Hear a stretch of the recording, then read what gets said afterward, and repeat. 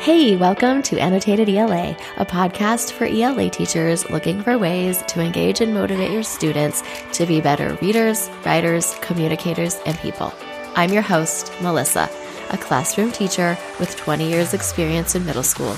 Join me right here each week for practical tips, stories, inspiration, and actionable strategies to use in your classroom, and some laughs. Are you ready? Let's get to it.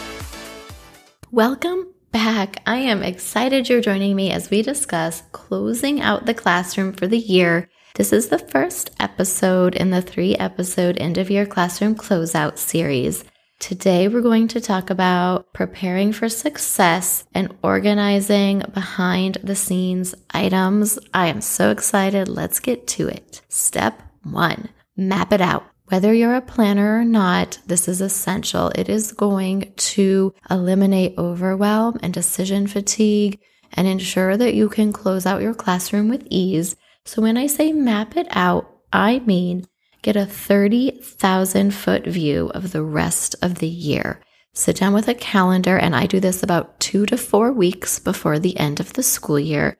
And I get my school calendar out or my calendar out, and I put down all school activities, all team activities, any classroom activities that are happening, important dates, interruptions to the schedule. I set a deadline for the last day to grade and finalize grades. I gather any supplies needed or make a list of supplies I might need for the rest of the school year or any activities that I might need supplies for. I make sure I have a plan to keep my students engaged or as engaged as they can be. As just like us, we're all starting to tune out. And then I plan days to either come in early, stay late, or use my prep to focus on organizing and closing out.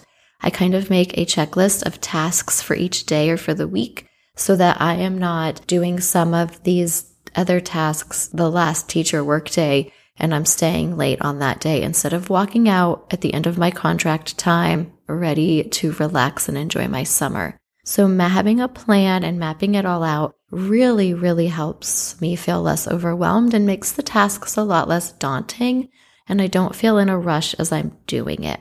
Again, that decision fatigue is real, so I like to make all those decisions ahead of time, and then I just know what I'm doing each day or each week. It makes it so much easier.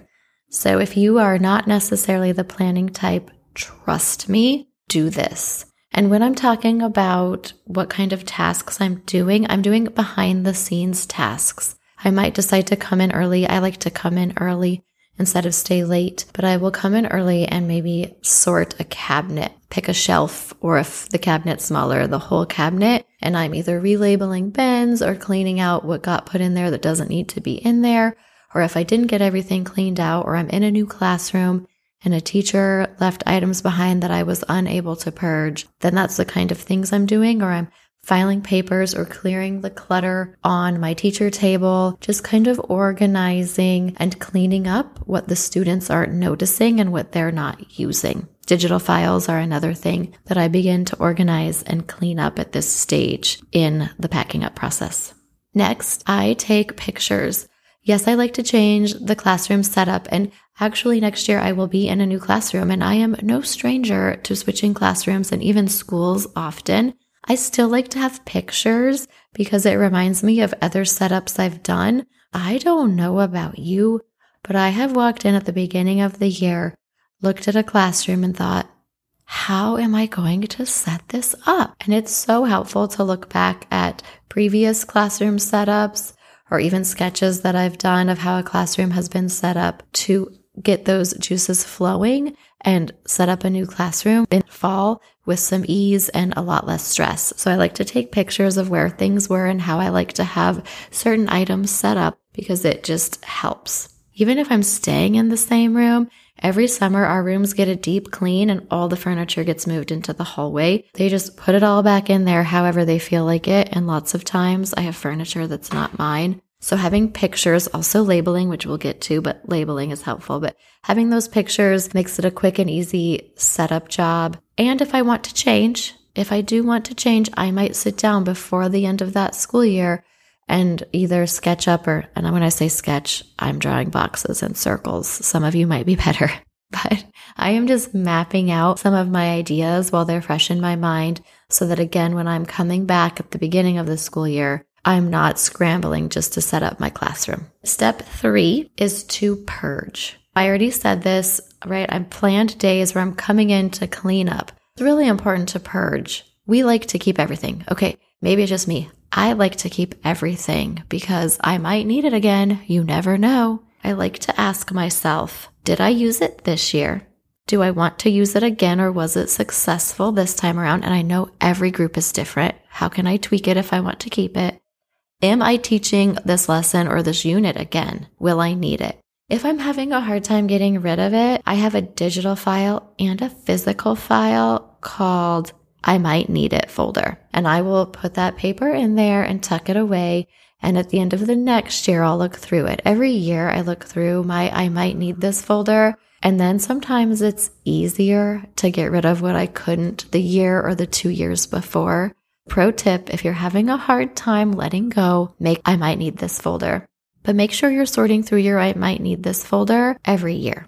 Be realistic with what you're keeping and with what you're purging. It's okay to let some of it go. Another pro tip, since I generally just teach middle school, 6th, 7th, and 8th grade, I do have binders and files that I keep at home because I have the space.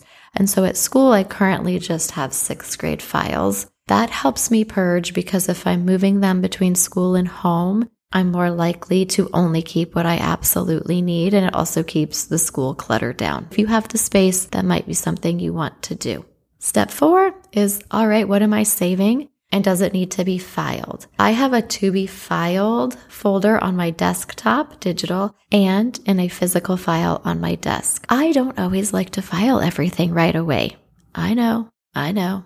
But I just stick it in the to file folder, either on my desktop, which I'm not supposed to save things there, so don't tell anyone, or in that folder on my desk. And I do, pro tip, go through this twice a year, usually right before winter break and then here before the end of the year. I'm going through that to be filed folder and putting it where it needs to go. And if I'm deciding not to save it, I get rid of it. But this is where making my system is crucial. If I am saving something, I want to have my folder, my binder, digital filing system, my bin, whatever storage I'm using in place to save what will be used again. I do label all of my file folders with the grade that it's generally for. If it matches a standard and I'm that organized, the standard on there, plus the title of the lesson, the unit, or the activity. That's pretty organized. I don't always have the standard on the file folder or on my digital one, but I do like to have what grade I'm using it with because I do have different grade folders digitally. And then, like I said, I try to keep my 6th, 7th, and 8th grade activities separated. So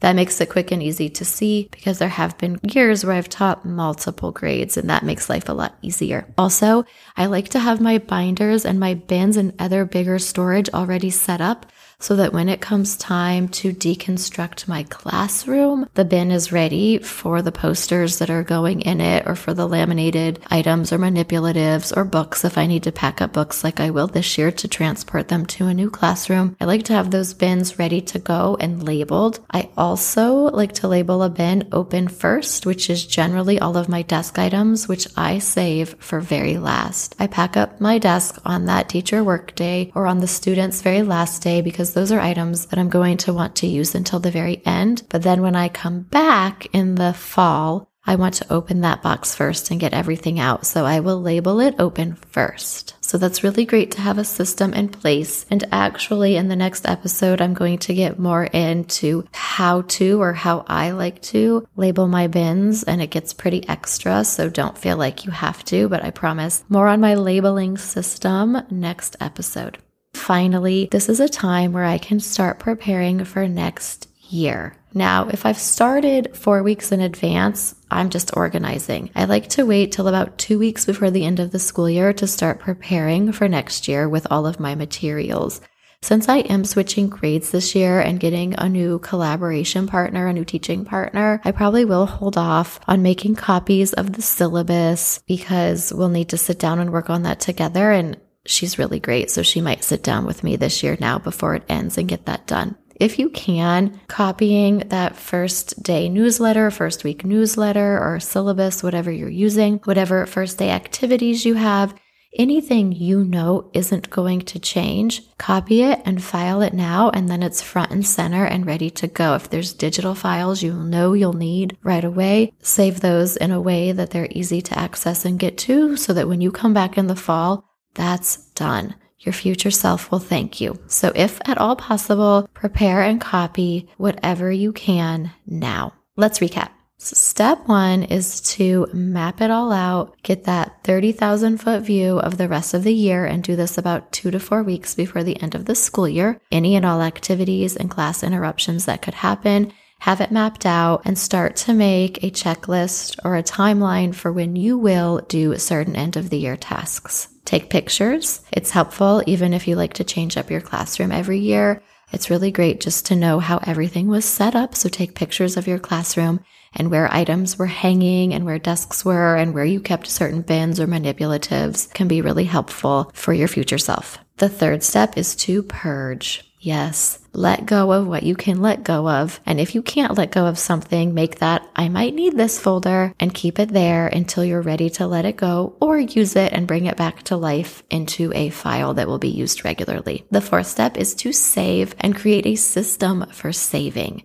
Whether it's digital files, physical files, manipulatives, posters, whatever it is you're saving, have a system in place and label it well. And finally, the fifth step is prep for next year's success. If you know you can make copies or have something ready to go, do it. It will be a lifesaver come fall. I really, really hope that this episode was helpful. Don't forget, this is just the first episode in the 3-episode series, The End of Year Classroom Closeout. If you want a really great checklist, go to annotatedela.com/free. I have an end of year checklist that lays out what to do 2 to 4 weeks before the end of the school year, 1 week before, a few days before, and on the last day, as well as a checklist that has been started. Everything is editable. It's a Google Doc and it's beautiful. So if you'd like more info, check out that freebie. And as always, thank you so much for joining me. I know your time is precious and I love having you here with me every week. Until next time, bye for now. Thanks for hanging out with me and listening to today's episode. For more support with all things ELA, visit my free resource page on my website at annotatedela.com/free. Until next time, friends, remember, the magic is in the process.